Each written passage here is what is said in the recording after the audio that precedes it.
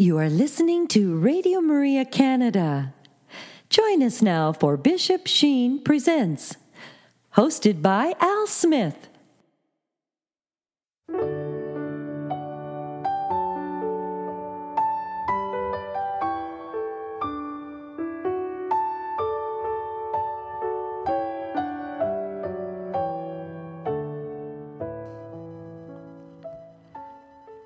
Hello, my dear friends, and welcome to another edition of Bishop Sheen Presents here on Radio Maria Canada, a Catholic voice wherever you are.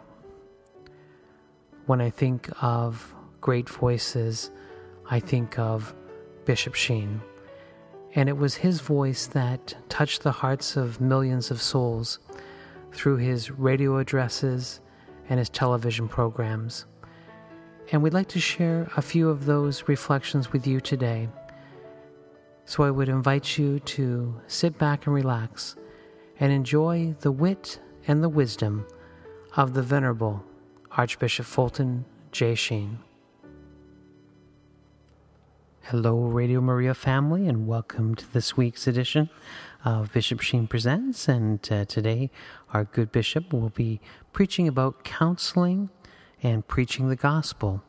And he'll also be talking about loving our mother, the church. So I invite you to sit back and relax and enjoy this presentation that he gave to priests on a retreat a number of years ago.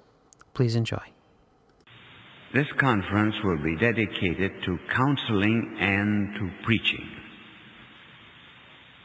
First of all, to counseling. There is considerable counseling needed, not only in the parlor, but also in dealing with youth in schools.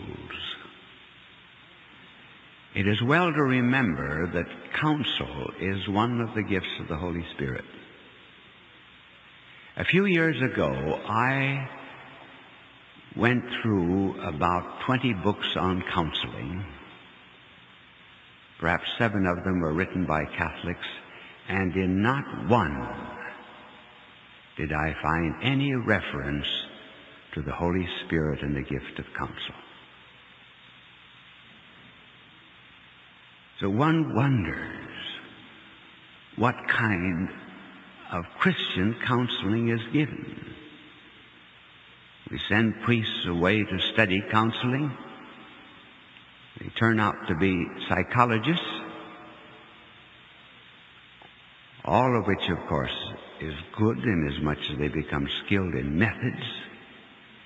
But it is well to remember that it is first and foremost a gift. Now, a few suggestions about counseling. It is generally true that young priests particularly talk too much in counseling. Older priests are not apt to talk because they don't want to bother with it. It's no virtue. We just simply want to dismiss those who come with a problem, which is perhaps much more serious than what the young call rapping. Long talking never does any good.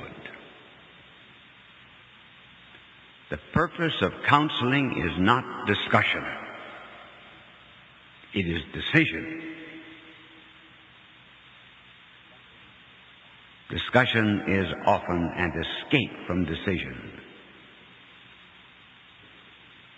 That is why the woman at the well, for example, when our blessed Lord reminded her that she had 5 husbands and was not living, and was living with a man who was not her husband, she immediately entered a theological discussion about where should we worship.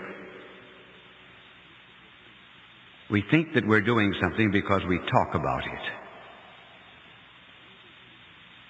One of the reasons that Carl Jung, the psychiatrist, broke with Sigmund Freud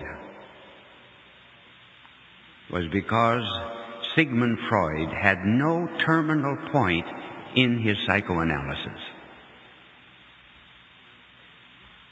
Jung said there must be a terminal point in therapy. Otherwise, we're going to have patients coming to us continually, and they will never be better. Furthermore, any form of counseling, is imperfect if Christ and His gospel are not mentioned. It's not the counsel of a priest.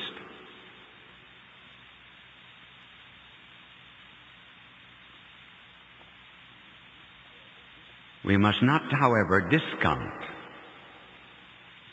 because the young talk too much in counseling, we must not discount them. Remember the scene of Nicodemus and our blessed Lord. I'm sure our blessed Lord was far less than half the age of Nicodemus.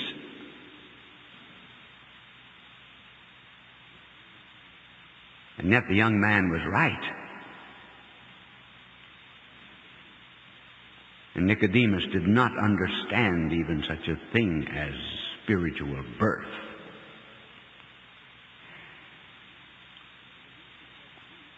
It is not because youth, however, is of the same age that they can counsel better. That has nothing to do with it. This is a great mistake to think that we always have to have the young to counsel the young. What we have to have are real Christians counseling the young, whether they're young or whether they're old. If you ever want counsel, and we all want it every now and then, there are only two classes to whom we should go: those who have suffered and those who are holy. Those who have suffered know how to give good direction. So do the holy. And every counselor should pray with the one who is counseled. After the problem is presented, no more going over it. Listen to it patiently. Then say, now let's kneel down and pray to God for light. I was talking in a Protestant church, and a girl came to me and told me that she was a Catholic, but she gave it up, and she said, I would like to see you, but on one condition: that you never say anything about the church or about Christ to me. And so I asked her to come, and the first thing I did was to bring her in the chapel, and I knelt down and I said, Dear Lord, we have a young lady here before you who has asked me not to mention your name.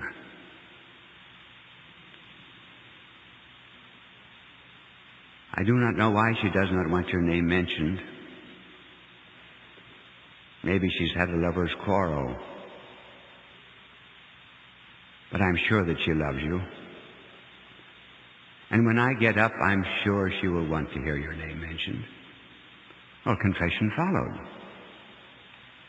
The greatest Christian psychiatrist in the world is Dr. Paul Tournier of Switzerland. And if you read through the books of Paul Tournier, you will discover that Dr. Tournier every now and then will write just offhandedly. And I said to my patient, let's kneel down and pray.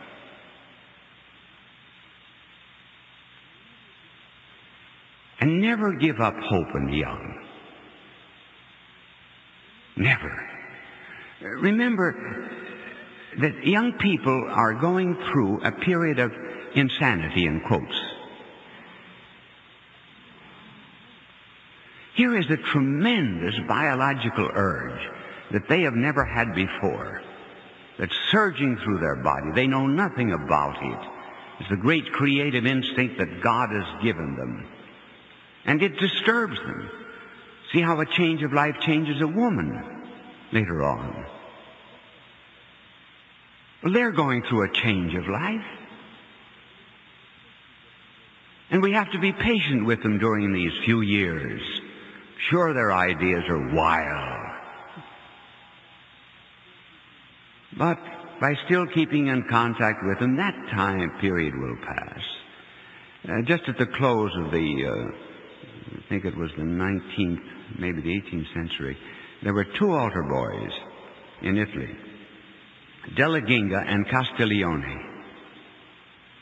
And they were carrying for benediction those heavy brass candlesticks that they have in Italy.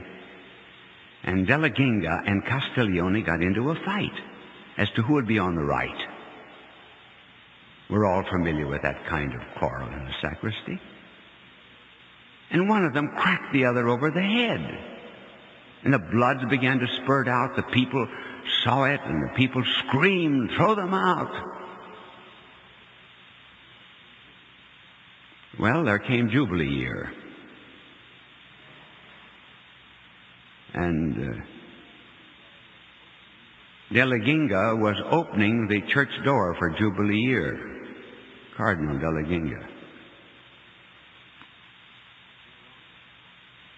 He was no longer Cardinal Della Ginga.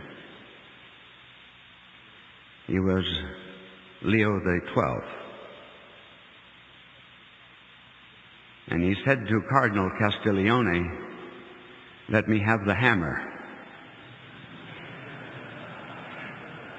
And Castiglione said, "Remember the day I gave you the crucifix." And he later on became Pius VIII. So there's always hope. One priest told a young boy who came in and was late for Mass, "Get out of here," and never came back. He never came back.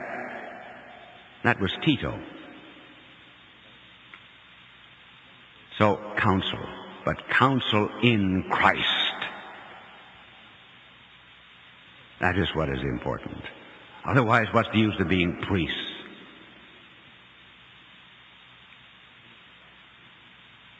Then as regards preaching. Here we are up against a serious difficulty.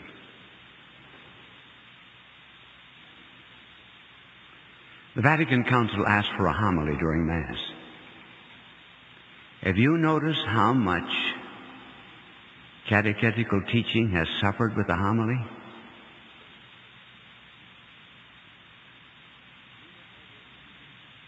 If you look over any magazines that contain sermons, as someone has done in the States, they have found that in a period of 7 years, there was never anything said about the commandments, never a word about the sacraments, and not anything about some important articles of the Creed, because they were not in the readings. Our sacramentary in 1965 said there should be an explanation of mystery and something adapted to the needs of the people.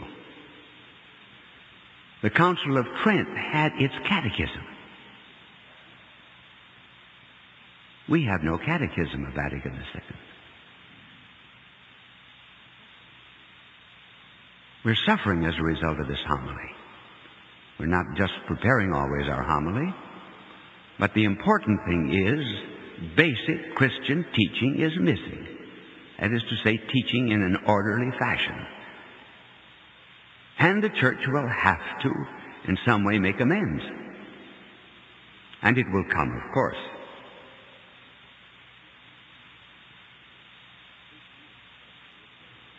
Preaching is presently at a very low ebb. Partly because we're undisciplined about preaching. We are talking to disciplined people. Our parishioners will arise at 6 or 7 o'clock in the morning to prepare children to go to school or a father to go to work. They have an ordered life. And their disciplined lives should meet discipline in the pulpit. If they need so much preparation for their work, we certainly need it for ours. And the constant theme of our preaching always should be Christ.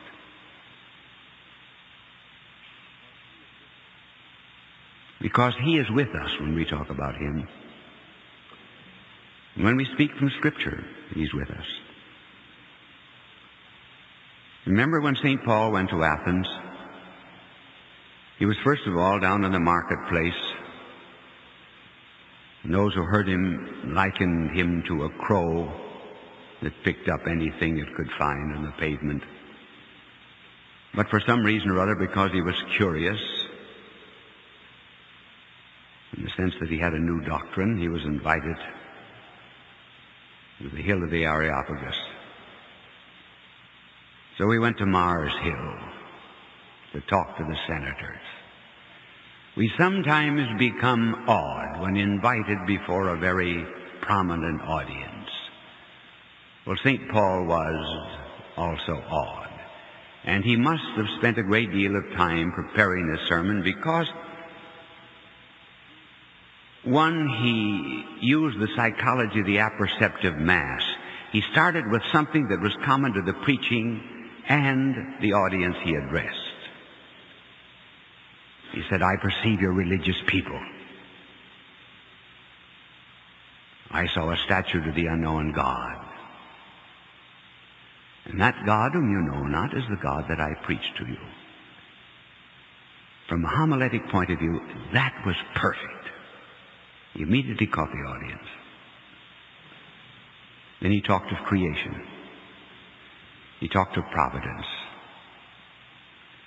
Talked of God ruling hearts. He talked of anastasis. He spoke of the resurrection in a vague kind of way, and they thought it was just simply a new figure, a new God. He had only two converts, a woman, Damaris, and the man, Dionysius.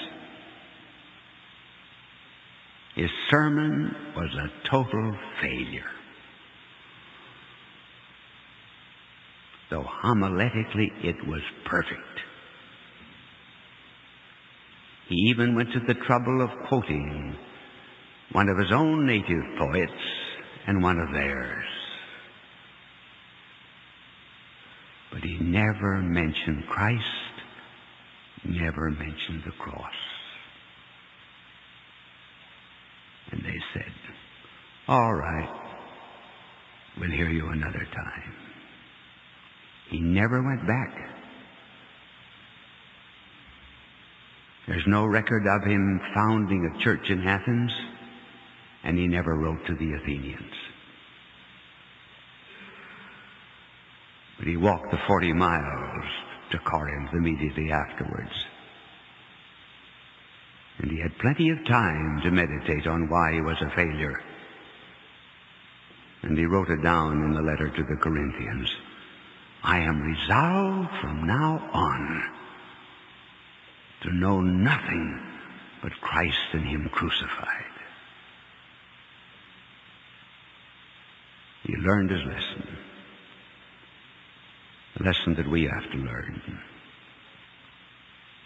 And now for some practical suggestions about preaching.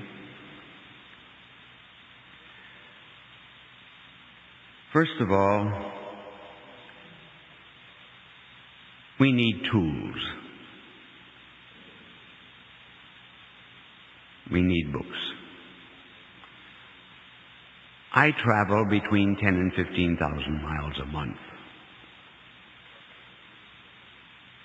In the course of a year, I am in hundreds of rectories. Do you know that I can tell without ever seeing a priest in the house, in most instances, the year that he was ordained? He hasn't bought a book since. You'd be surprised how many Wapelhursts and Tanquerays I find. Younger men will have books on sociology. You can tell the year they were ordained. When you and I go to a lawyer, we want the best lawyer. When we go to a doctor, we want the best doctor. We say to the people, you come to us. We're not keeping up to date, but come to us and learn. It just is not fair.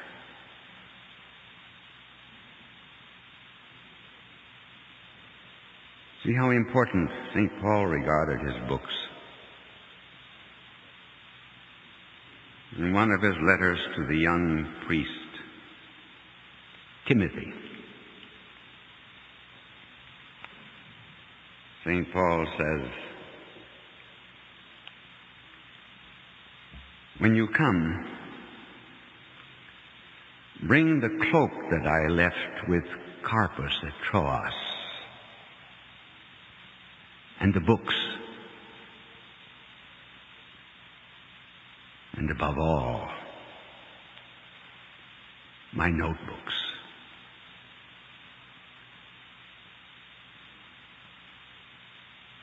He needed tools. Notice how many of our Catholic bookstores are closing.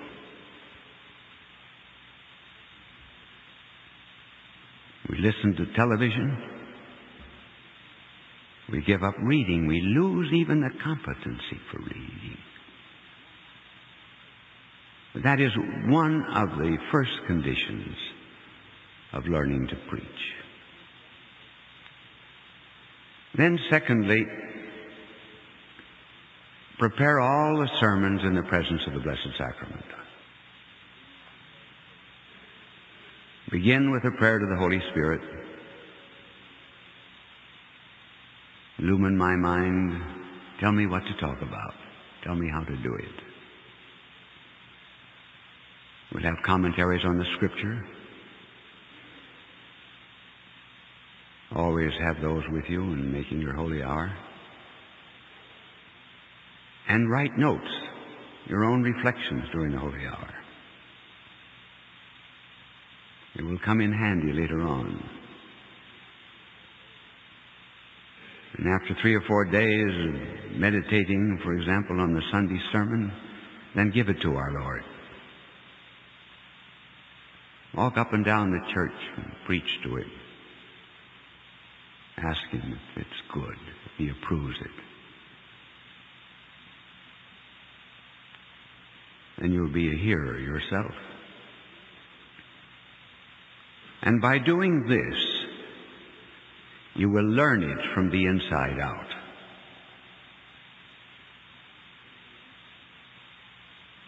I say from the inside out because another rule will be, don't read.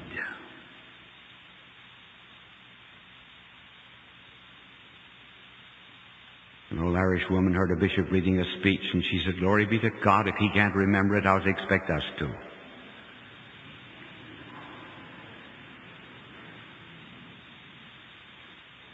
I know of a Protestant minister who was reading a sermon, and he came to the end of his page, and Adam said to Eve, and there must be a leaf missing.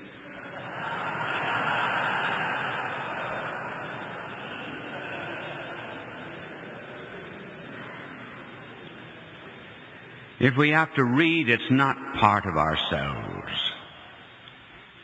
Why should we take a living mind that is, in the language of Paul, captive to Christ, and make it captive to paper? Is what we have written so sacrosanct that which makes us likened to God, our intelligence, has to make obeisance to it? So instead of learning from the outside in, we learn from the inside out. We meditate. We think about what we're going to say.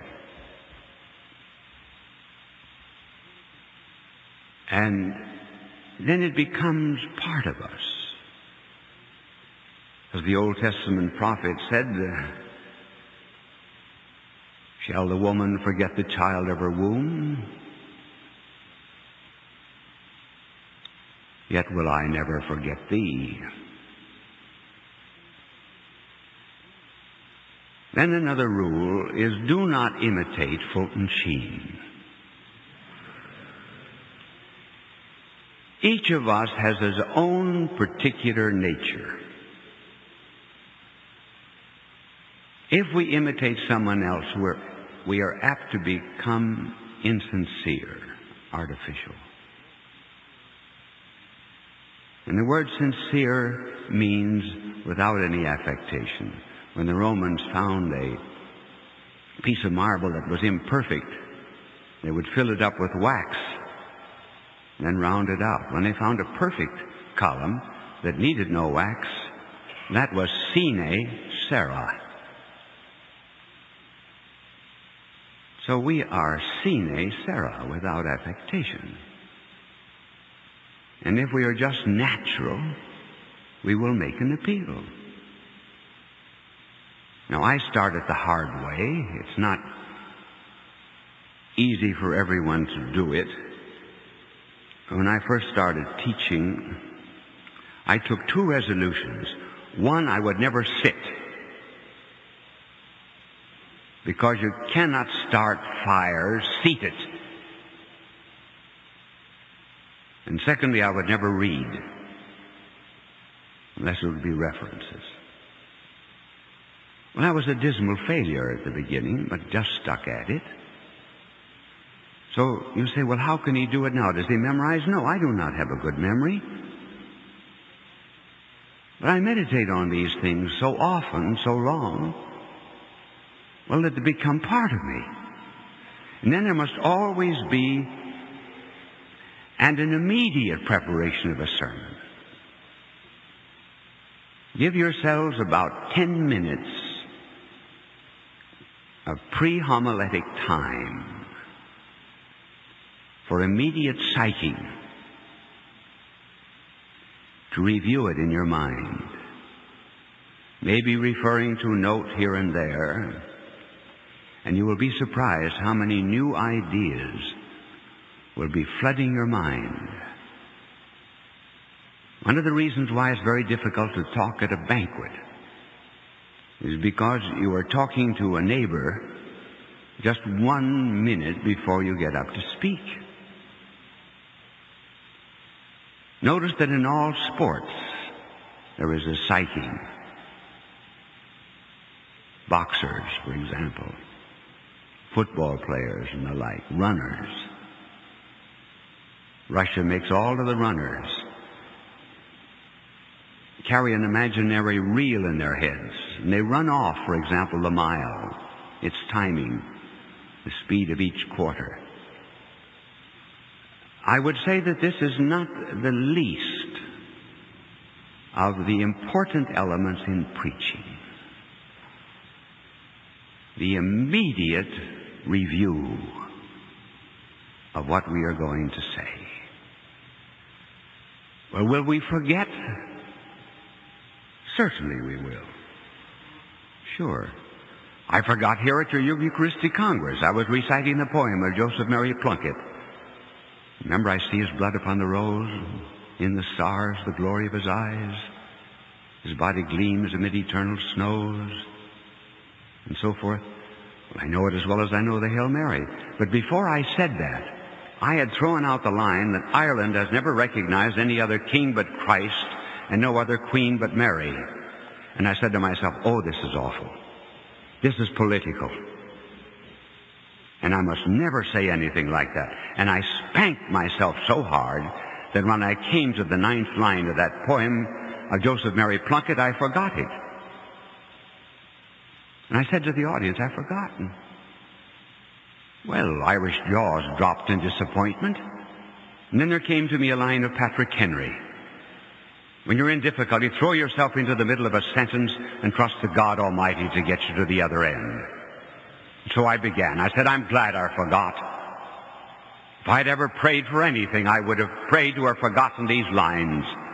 I think there's beautiful symbolism in the forgetfulness, and that symbolism is that standing on the anvil of Ireland's soil, one should be able to hammer and forge out the sparks of his own poetry and not be dependent upon a magnanimous soul like Joseph Mary Plunkett. But the secret of all preaching was the secret of Lacordaire, who used to have a little hole in the wall where he could look at the Blessed Sacrament. You have your hole in the wall where you look at the Blessed Sacrament. The holy hour will make you all great preachers, pleasing to God. You are listening to Radio Maria Canada. We now continue with the program, Bishop Sheen Presents, hosted by Al Smith. Our meditation during this Holy Mass will be on our Holy Mother, the Church.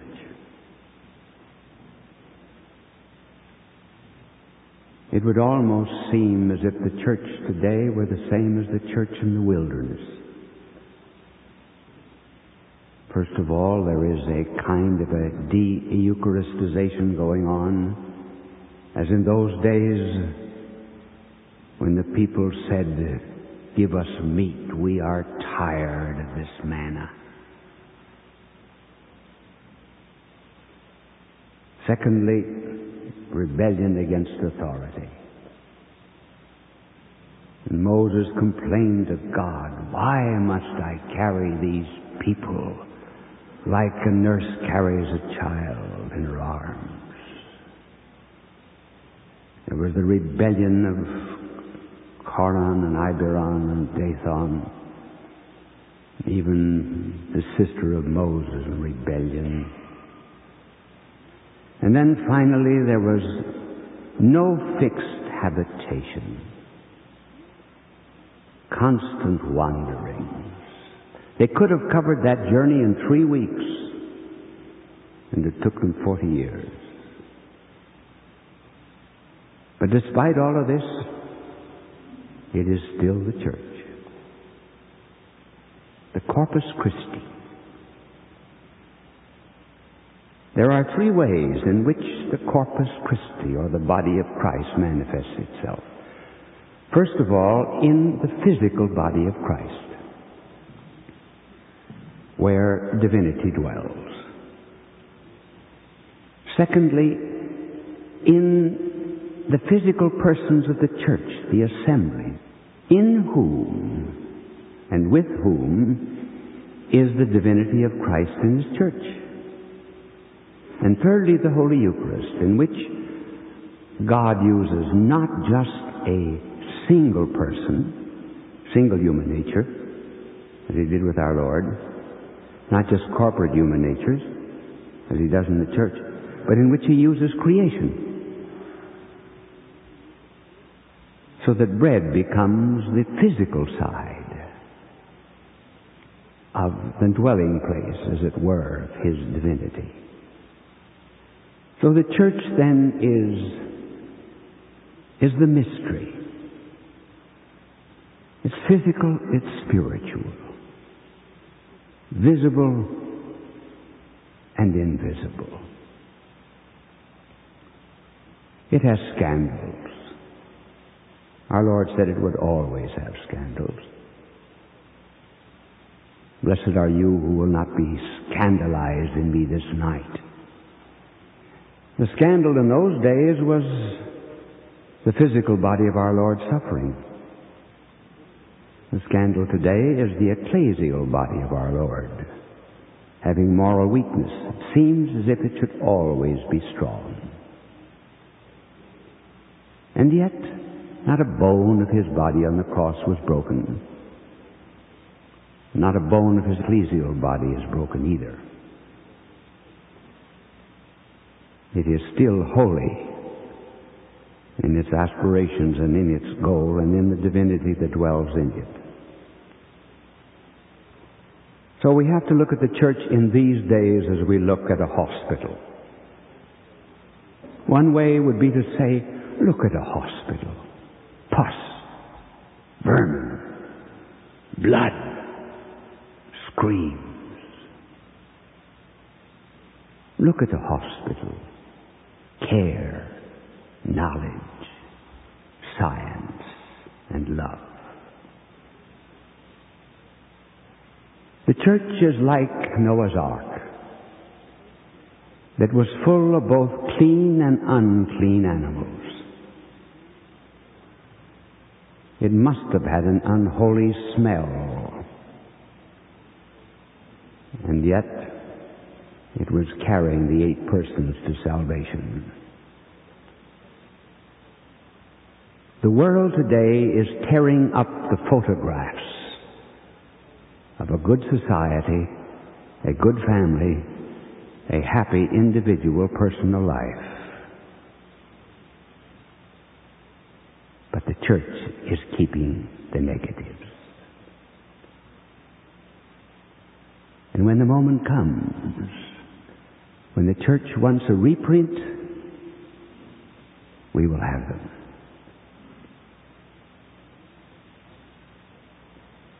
And the church has its head, its visible head as well as its invisible head. On one occasion, our blessed Lord spoke to his apostles.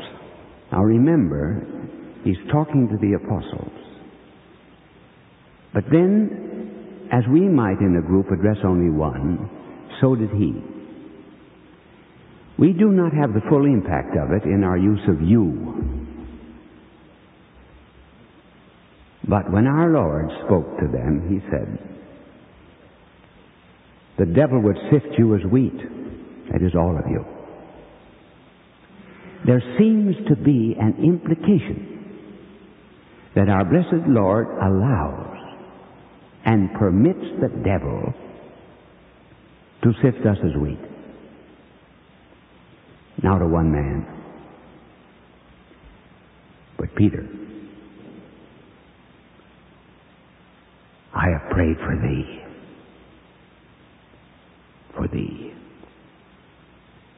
that thy faith fail not.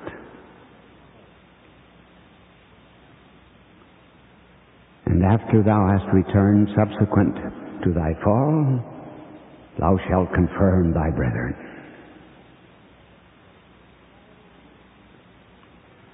How do I, as a bishop, how do you as priests, how did the apostles share in the prayer of Christ? Notice that Christ, in relationship to the demon, spoke only to Peter.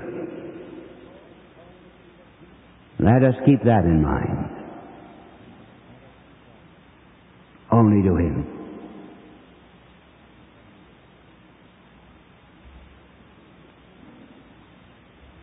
In the conflict with evil, the conflict with error, we are protected from evil only when we are united with Peter.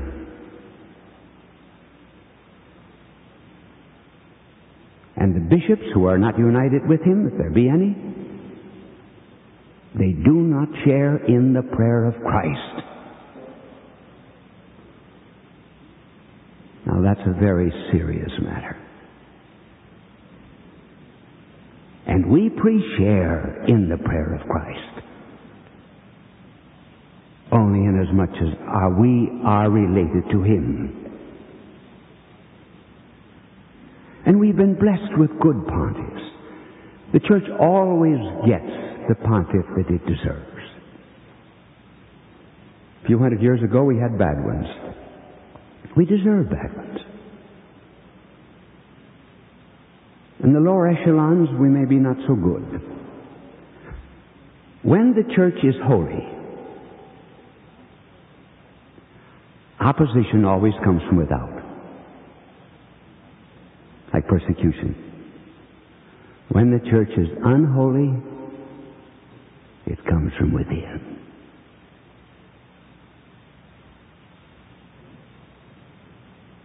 Why do we have such defection of religious and clergy in the roaring 60s? We were not persecuted from without. If we were persecuted from without, we would not have lost them.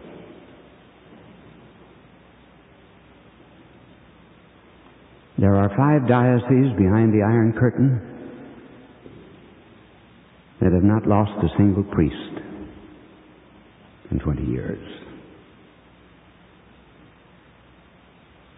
So when we're unholy, that's what happens to us.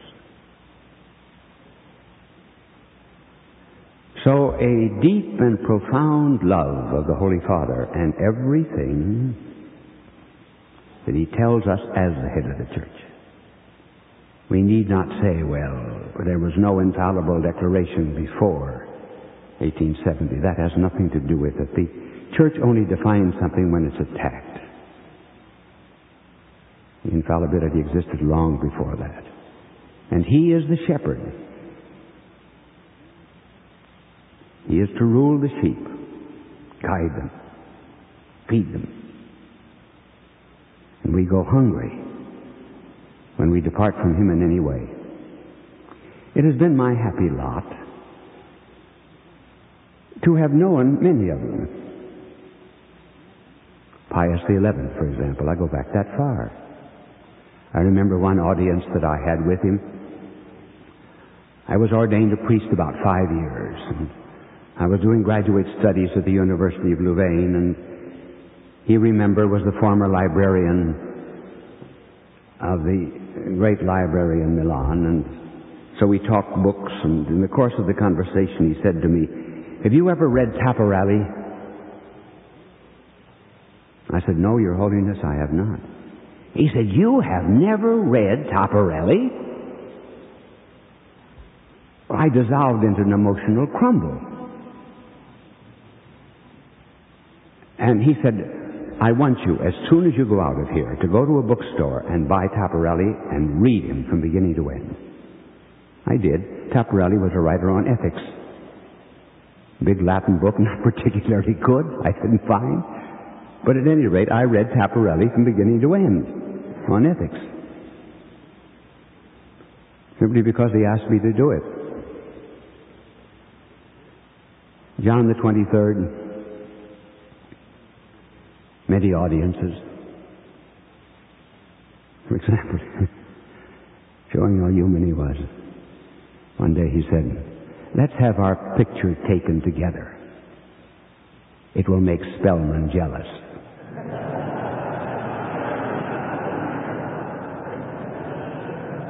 How did he know?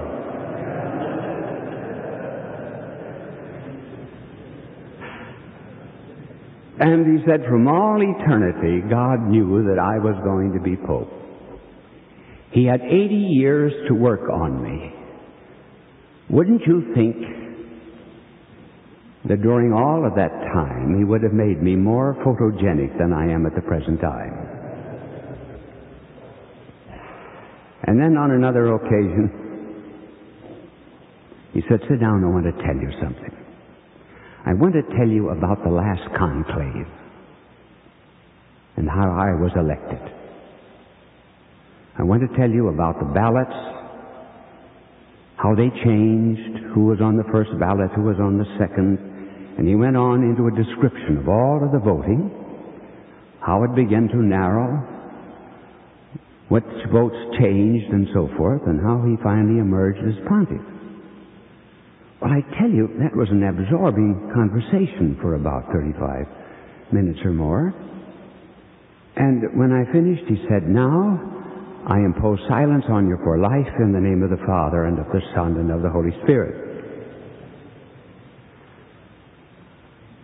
Pius XII, I have seen him break out into an ecstasy of prayer, just spontaneously. And for 3 or 4 minutes he just spoke to God. And he said, "You have suffered much. And this was not an infallible decision," but he did add, "You are going to have a very high place in heaven." And on and on. And Paul VI, many audiences with him. And when I reached the age of 75, a few days ago, no, it was not. It was 7 years ago. When I reached the age of 75, I knew that I should offer my resignation. And so I went to the Holy Father prepared to offer my resignation. And when I went in, I said, "Your Holiness, I came to submit my resignation as a bishop at the age of 75. He paid no attention to me.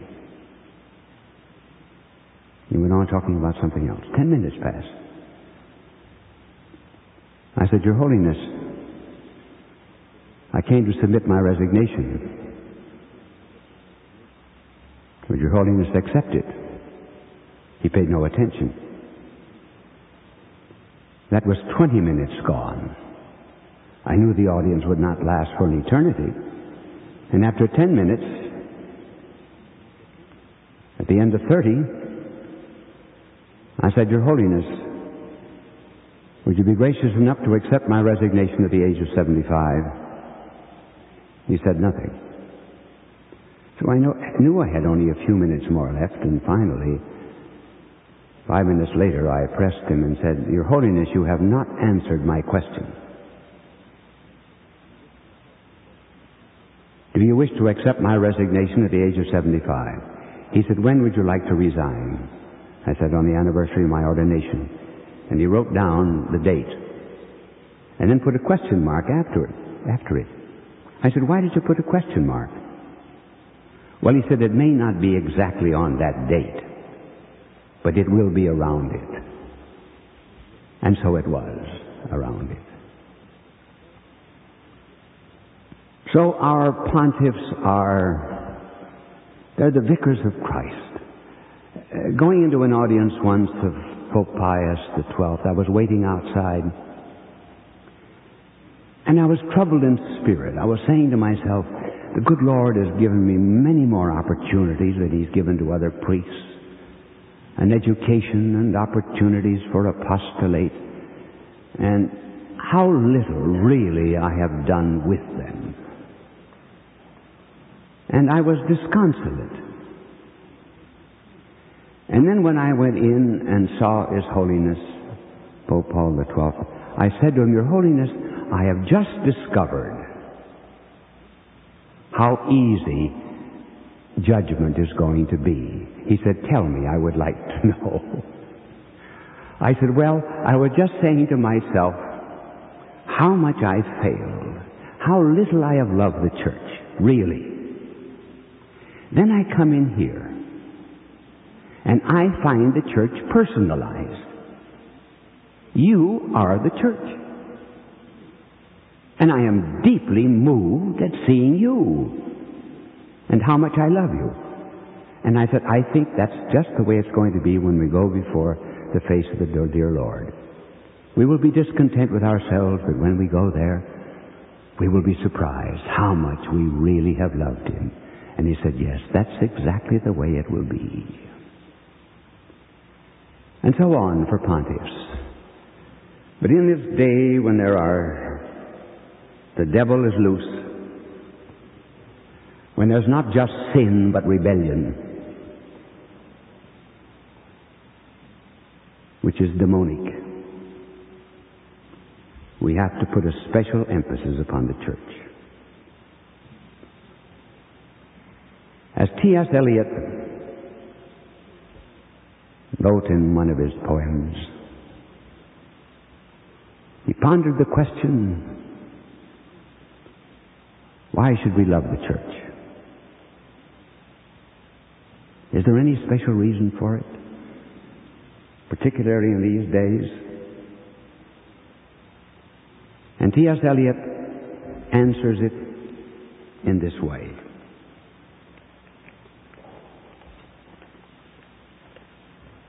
This I read, obviously.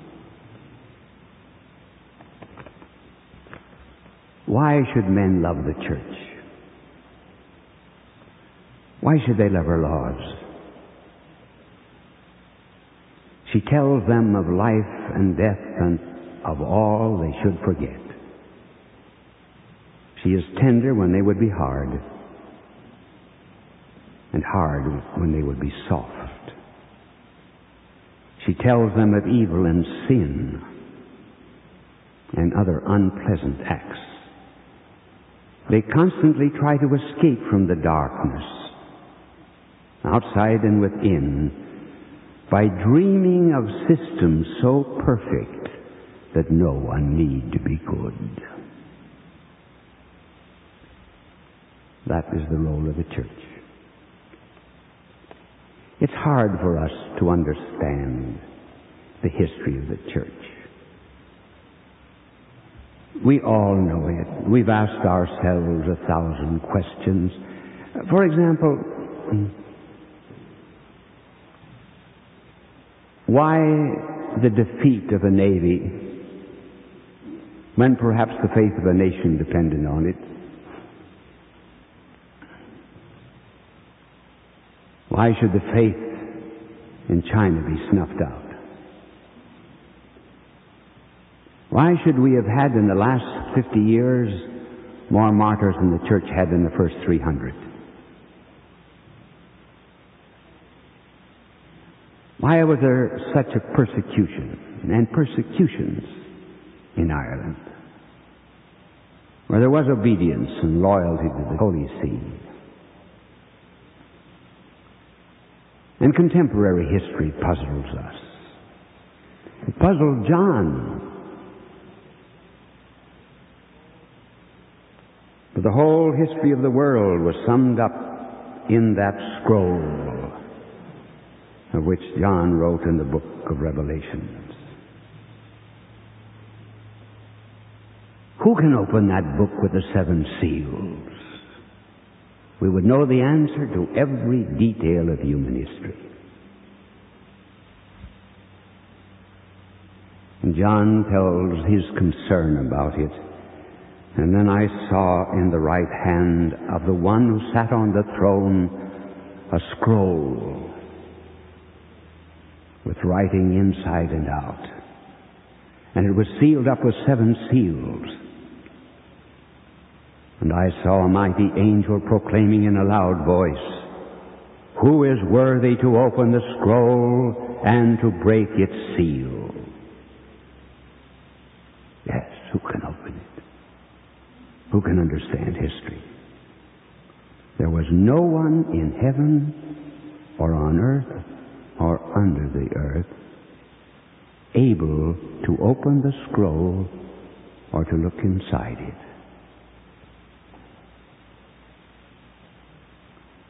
I was in tears because no one was found worthy to open the book and look inside. But one of the elders said, "Do not weep, for the Lion from the tribe of Judah, the Zion of David, has won the right to open the scroll and break its 7 seals." Notice here's the Old Testament. The Lion of Judah, the 7 seals. Now we come to the New Testament. And then I saw standing in the very middle of the throne, inside the circle of living creatures and the circle of the elders, a lamb.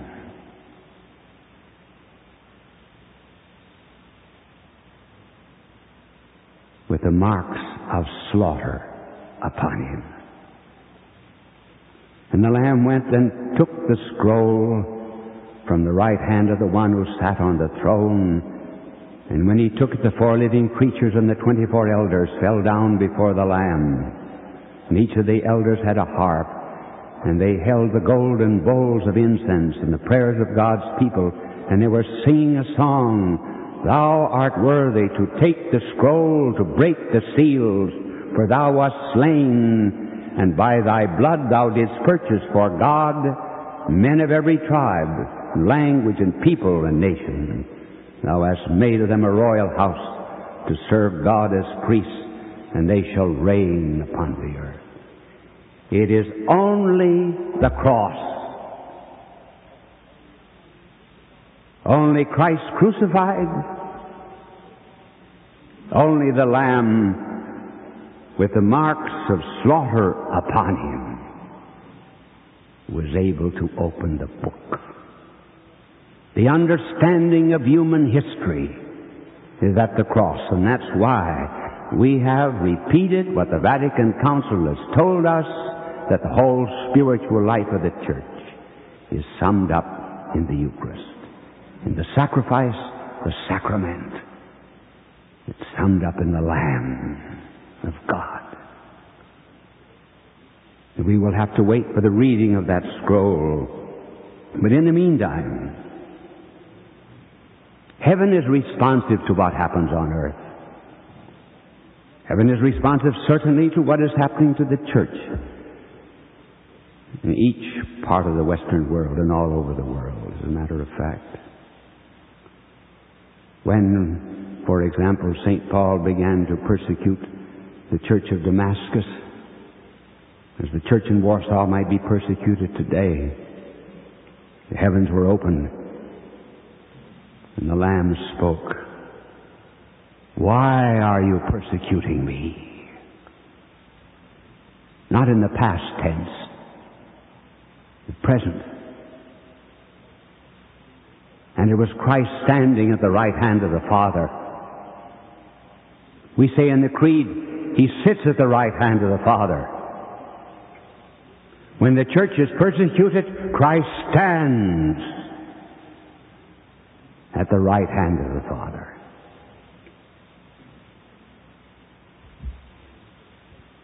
And for the sake of the church in the eastern part of the world and in Asia, He's standing. See how responsive heaven is to what happens to the church?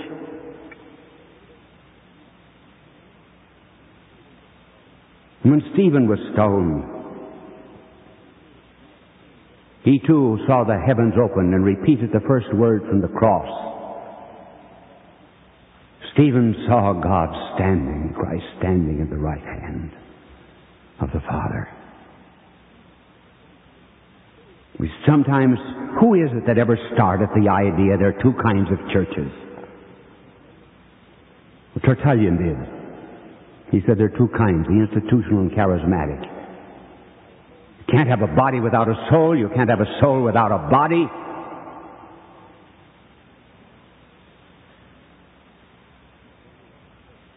There's only one church, which is the body of Christ. And as Christ is living in His church, we listen to Him, we become attentive to Him, we're not rebellious against Him. We love Him when He speaks through Peter.